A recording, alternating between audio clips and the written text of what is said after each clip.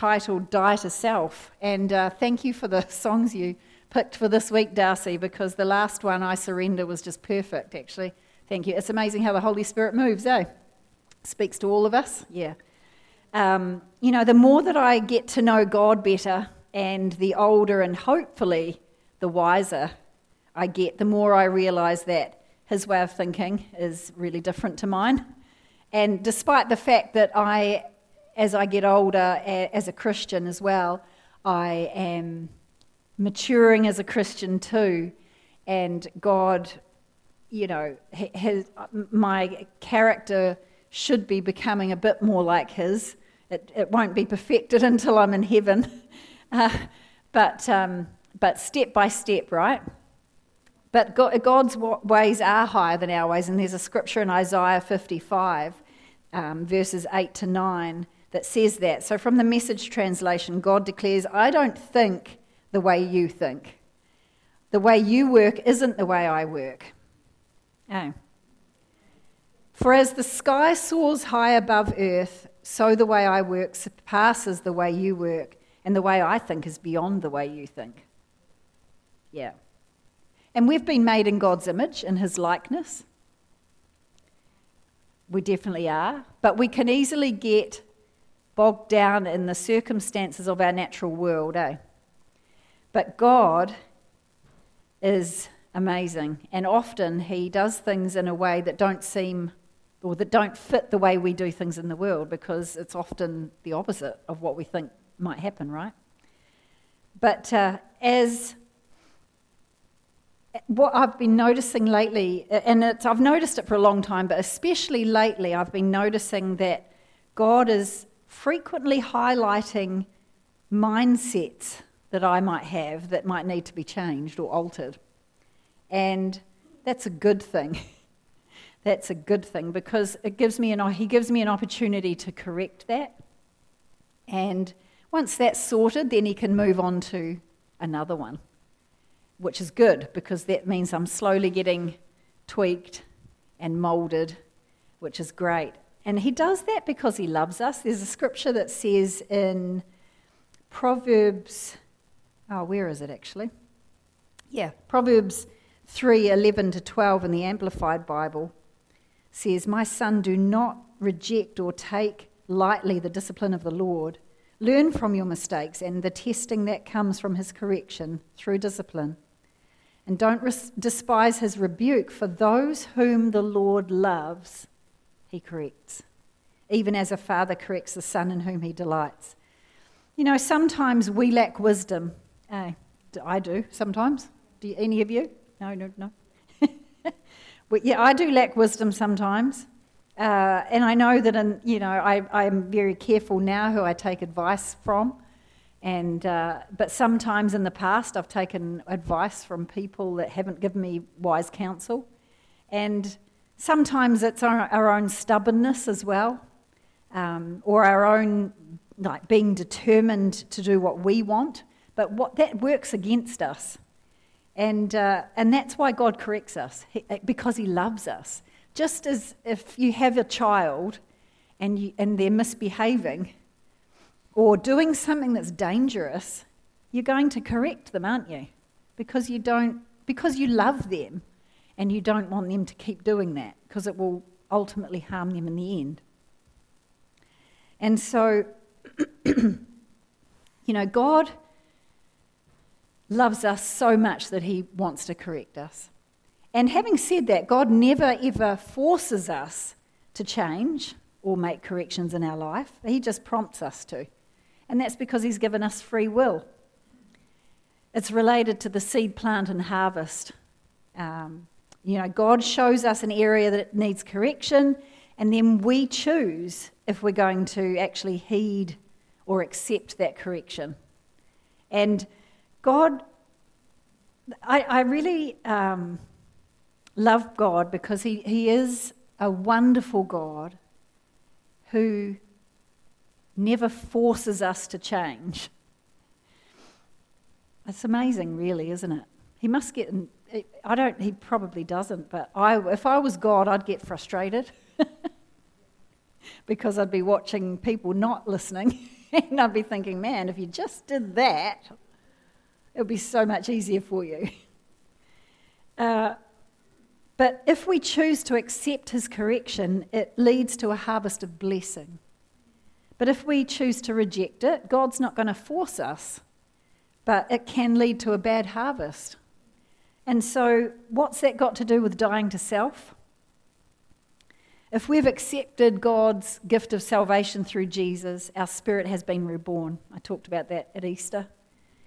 Our soul, our mind, our will, and our emotions and our physical body, though, remain the same. And so his intention is that from that point on, we die to self continuously by renewing our mind. And so dying to self means to set aside all things which are connected to self and choosing God instead. It means setting aside our wants, our desires, and our cravings. It means dying to our desire to be in control. Yeah, some people struggle with that more than others, but I know that it's good. Sometimes it's a comfort zone when you feel like you're in control, but it's not always a good thing. Sometimes we need to give that control over to God. That's what dying to self is. It's setting aside self-centeredness. It means dying to your kingship over your life as well. It means dying to your own pursuits and taking up the cause of another, and that another is Jesus. Yeah. Luke 9:23-24 says, Jesus actually said this, if any of you want to be my followers, you must forget about yourself. So this is the opposite of what the world says, isn't it? You must take up your cross every day and follow me. If you want to save your life, you will destroy it. But if you give up your life for me, you will save it. I remember when I was younger, I used to read that scripture and not understand what it meant at all. I used to think, what does that mean? That if I want to save my life, I'll destroy it. God's way of doing things are better than our way of doing things. Jesus was saying that we need to surrender our own wants and desires to him. He was also saying that if we choose to reject his call to die to self, that leads to a destructive force in our life because of the seed, plant and harvest laws that are set in place. Galatians 2:20 says, I have died, but Christ lives in me, and now I live by faith in the Son of God who loved me and gave his life for me. Paul wrote that scripture, and he was saying that his old sinful ways and lifestyle that he once lived for himself had been put to death, in other words, crucified. Because it says that I think the New King James says, I've been crucified with Christ. So dying to self doesn't happen automatically. Romans 12:1-2 says, Dear friends, God is good, so I beg you to offer your bodies to him as a living sacrifice, pure and pleasing. That's the most sensible way to serve God. And in the Amplified Bible, it says it's our act of worship to God.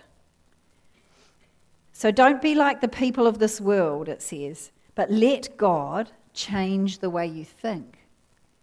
So dying to self starts in the mind.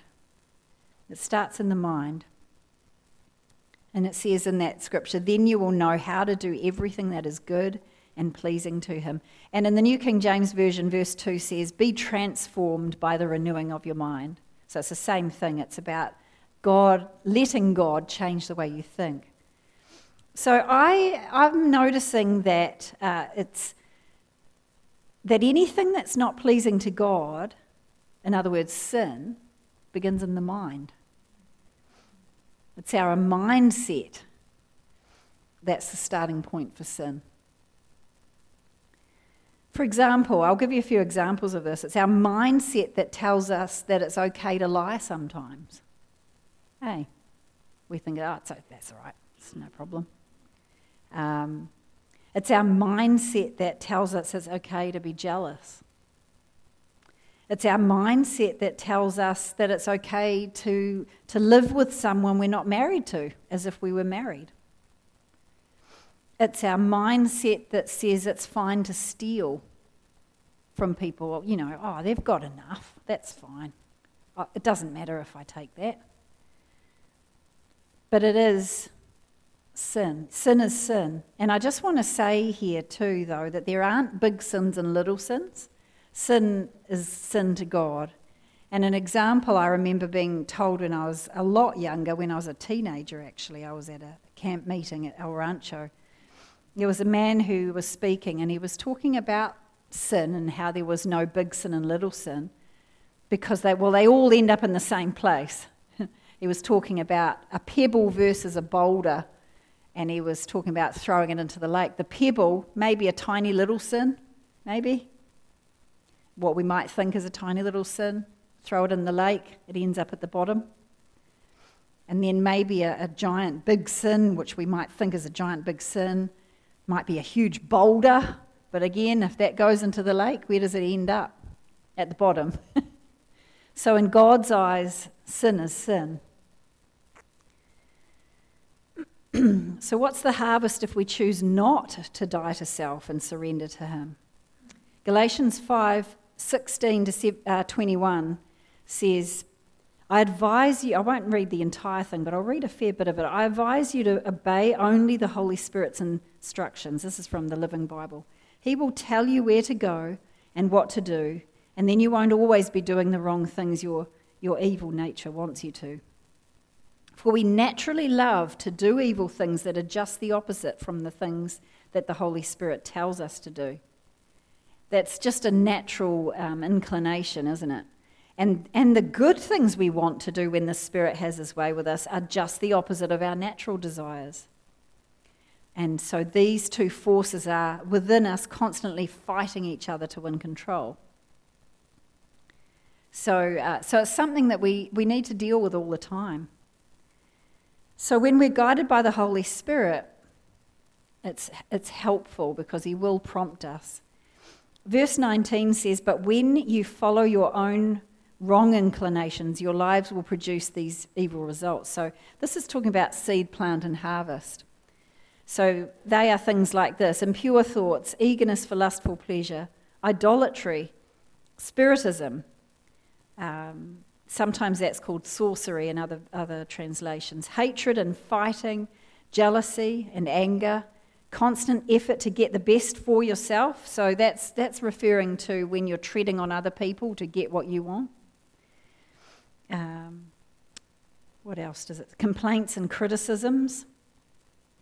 The feeling that everyone else is wrong except those in your little group. That's talking about heresy, wrong doctrine.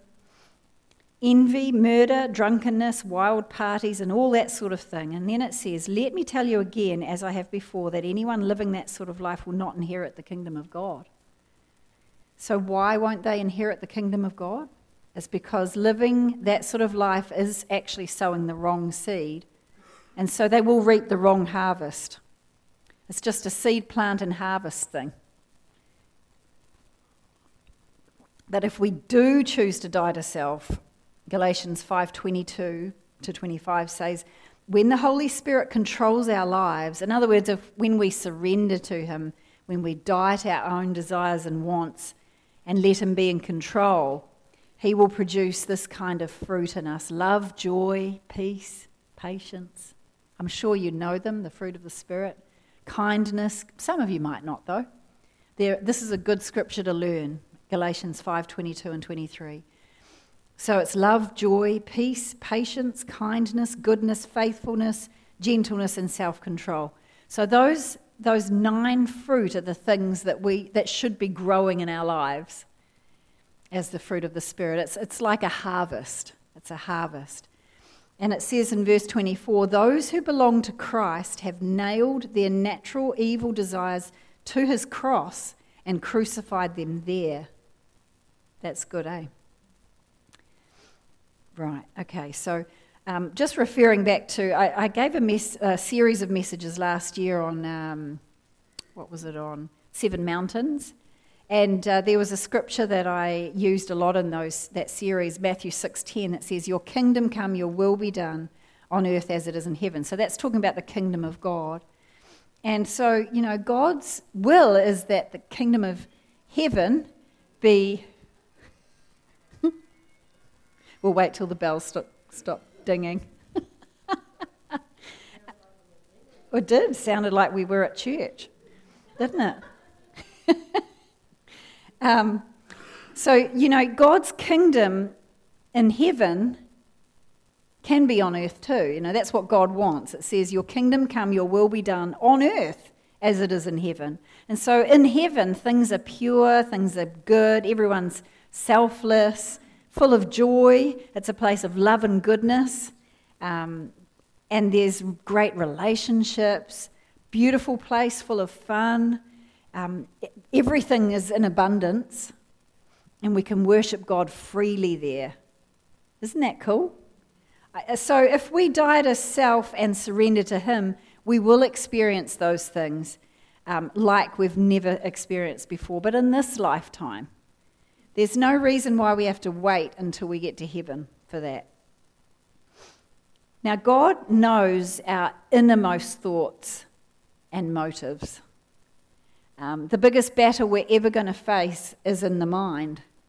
But God knows the innermost thoughts of our heart, and He knows our motives as well. And so that might be a good or a bad thing. The good thing is that God understands you better than even your partner, like your husband or wife. He knows you better than your mother or your father. He knows you better than any other human being because He's known you ever since before you were born.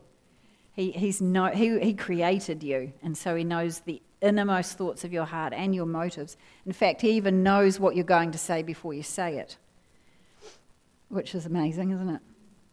Proverbs 21:2 says, "Every man's way is right in his own eyes, but the Lord weighs and examines the hearts of people and their motives." And Psalm 139, 1-4 says, "O Lord, you've searched me thoroughly and have known me. You know when I sit down and when I rise up, my entire life, everything I do. You understand my thought from afar. You scrutinize my path and my lying down, and you are intimately acquainted with all my ways. Even before there is a word on my tongue, still unspoken, Lord, you know it all." That's amazing. But, about dying to self, I'll explain what I'm getting to here shortly. Jeremiah 17:10 says, "Only the Lord knows. He searches all hearts and examines deepest motives." Why? "So He can give to each person his right reward according to his deeds," how he has lived. So it's about seed, plant and harvest. But, despite what we do, even if we think it's really bad, God loves us without any conditions. And some people find that really difficult to understand, but I want to give you an example out of the Bible in 2 Samuel 11 about King David. So one night, King David went to bed, and I think he must have woken up, couldn't sleep, and he thought, "I'm just going to go for a walk out on the roof of my house." And so he climbed up and was walking around on the roof, and from there he observed a very beautiful woman bathing. And her name was Bathsheba, which he didn't know at the time, but he found out that her name, he liked what he saw, and he inquired about her. And he also found out that she was the wife of a man named Uriah, who was one of his soldiers, one of King David's soldiers. So she was already married. But do you know what? That didn't actually stop him from bringing her to him and sleeping with her. And afterwards, Bathsheba found out she was pregnant. So David, trying to cover up his tracks, called Uriah in from battle and gave him an opportunity to spend a night with Bathsheba. He was thinking, okay, how am I going to cover this up? I'll just give him a night at home with his wife and everything will be sweet. My guilt won't be found out. What I've done won't be found out. But Uriah was an upright man, and he didn't think it was right to sleep with his wife when all the rest of the soldiers were camped out in the battlefield. And so he didn't go to see his wife.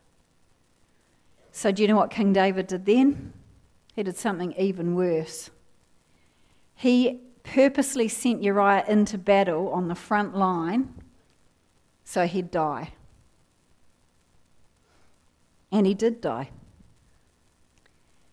2 Samuel 11:27 says, the thing that David had done displeased the Lord. Displeased him. And note there too, it's Lord with capitals as well. So that's Yahweh, the system of government, the system of seed, plant and harvest. So in other words, David had sown bad seed, which left unchecked would lead to a really bad harvest. And there's definitely a place for repentance. But sometimes when we set the wheels in motion with seed we sow, there are still sometimes consequences for our actions. And one of the actions that occurred, or the consequences of what he'd done, was that child was born but didn't live; it died. Now, I just want to read something from you. In 2 Samuel 12, the Lord sent Nathan the prophet to confront King David about what he'd done.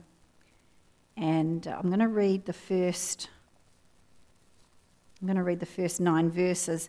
Then the Lord sent Nathan to David, and he came to him and said to him, there were 2 men in one city, one rich and the other poor. The rich man had exceedingly many flocks and herds, but the poor man had nothing, except one little ewe lamb, which he had bought and nourished, and it grew up together with him and with his children. It ate of his own food and drank from his own cup and lay in his bosom, and it was like a daughter to him. And a traveller came to the rich man, who refused to take from his own flock and from his own herd to prepare one for the wayfaring man who had come to him. But he took the poor man's lamb and prepared it for the man who had come to him. So that's what Nathan the prophet said. Then David thought that was very unfair, and he got very angry about it. In verse 5, it says, David's anger was greatly aroused against the man, and he said to Nathan, as the Lord lives, the man who has done this thing shall surely die, and he shall restore fourfold for the lamb, because he did this thing and because he had no pity. Then Nathan said to David, you are the man. Thus says the Lord God of Israel, I anointed you king over Israel, and I delivered you from the hand of Saul. I gave you your master's house and your master's wives into your keeping, and gave you the house of Israel and Judah. And if that had been too little, I also would have given you much more. Why have you despised the commandment of the Lord to do evil in his sight? You have killed Uriah the Hittite with the sword. You have taken his wife to be your wife, and have killed him with the sword of the people of Ammon.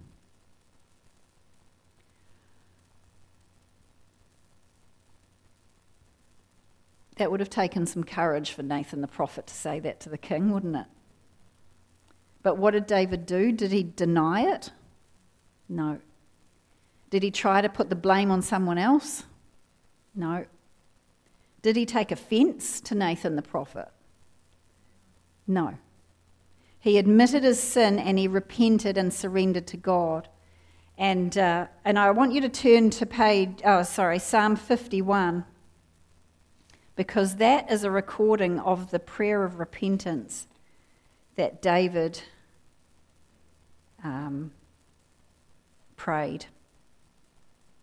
And he was genuinely remorseful.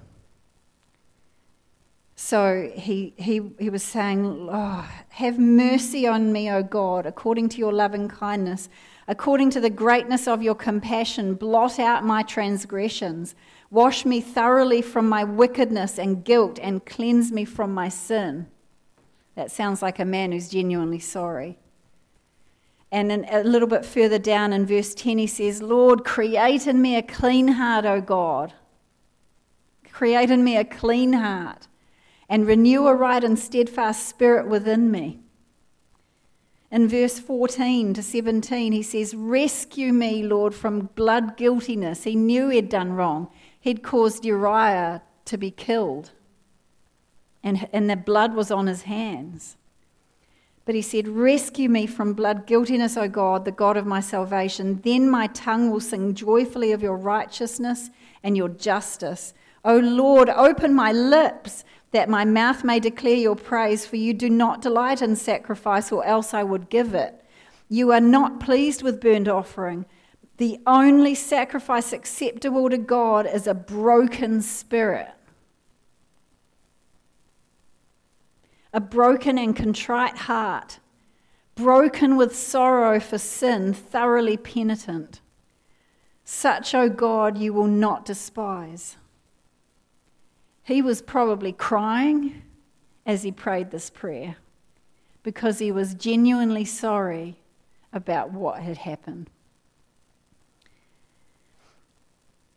So dying to self and surrendering to God doesn't mean you'll never make mistakes. He made some big mistakes. But what it does mean is that you love God so much that you're genuinely sorry when you do something wrong. It means to repent means to change your mind, your attitude, your purpose. It's heartfelt remorse for the sin, as well as, and this is important, it's a firm determination to change the behaviour that led to the sin. So God's given you the freedom to choose. Deuteronomy 30 verse 19 in the New Living Translation says, today I have given you the choice between life and death, between blessing and cursing, between curses and blessings. Now I call on heaven and earth to witness the choice you make. And then God says, that you would choose life so that you and your descendants might live. You know, God knows the right way to choose, but he's not going to make you do it. He's given us the choice and we get to choose it. So what will you choose? I'd like to challenge you to reflect on your own life. Has God shown you something in your life that needs to change? Has he revealed a mindset that is preventing you from totally surrendering to God? Have you felt the gentle prompting of the Holy Spirit to die to self?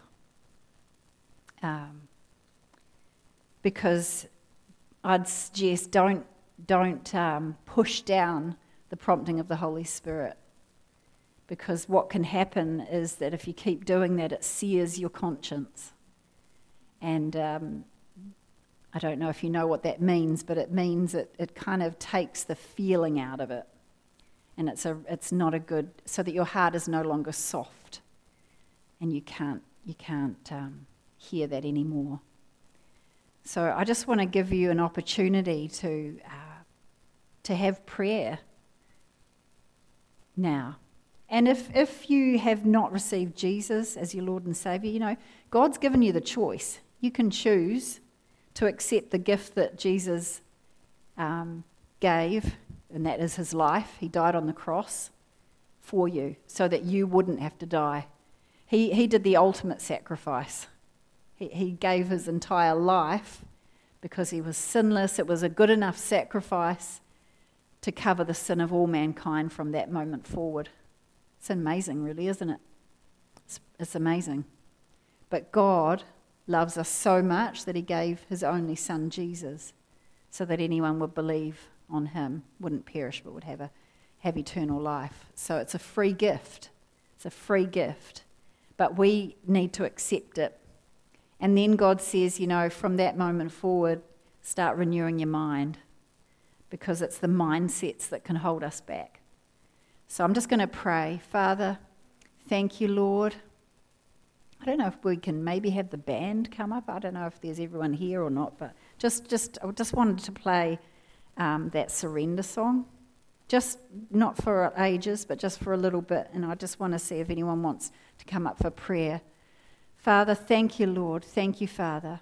Father, I thank you, Lord, for your love. I thank you, God, that Lord, I choose to die to self, Lord. I choose to surrender to you. I pray, Lord, that you would show me areas in my life that I need to change. And I pray, Father, that you would do the same for these people here, Father. Bless them, Lord. They're here because they want to be here. They're here because they love you. And so I thank you, Holy Spirit, that you're showing us things that need to change, Lord. Thank you for that in Jesus' name. Amen. I'm going to give you an opportunity to come up and have some prayer if you want. If anything that I've said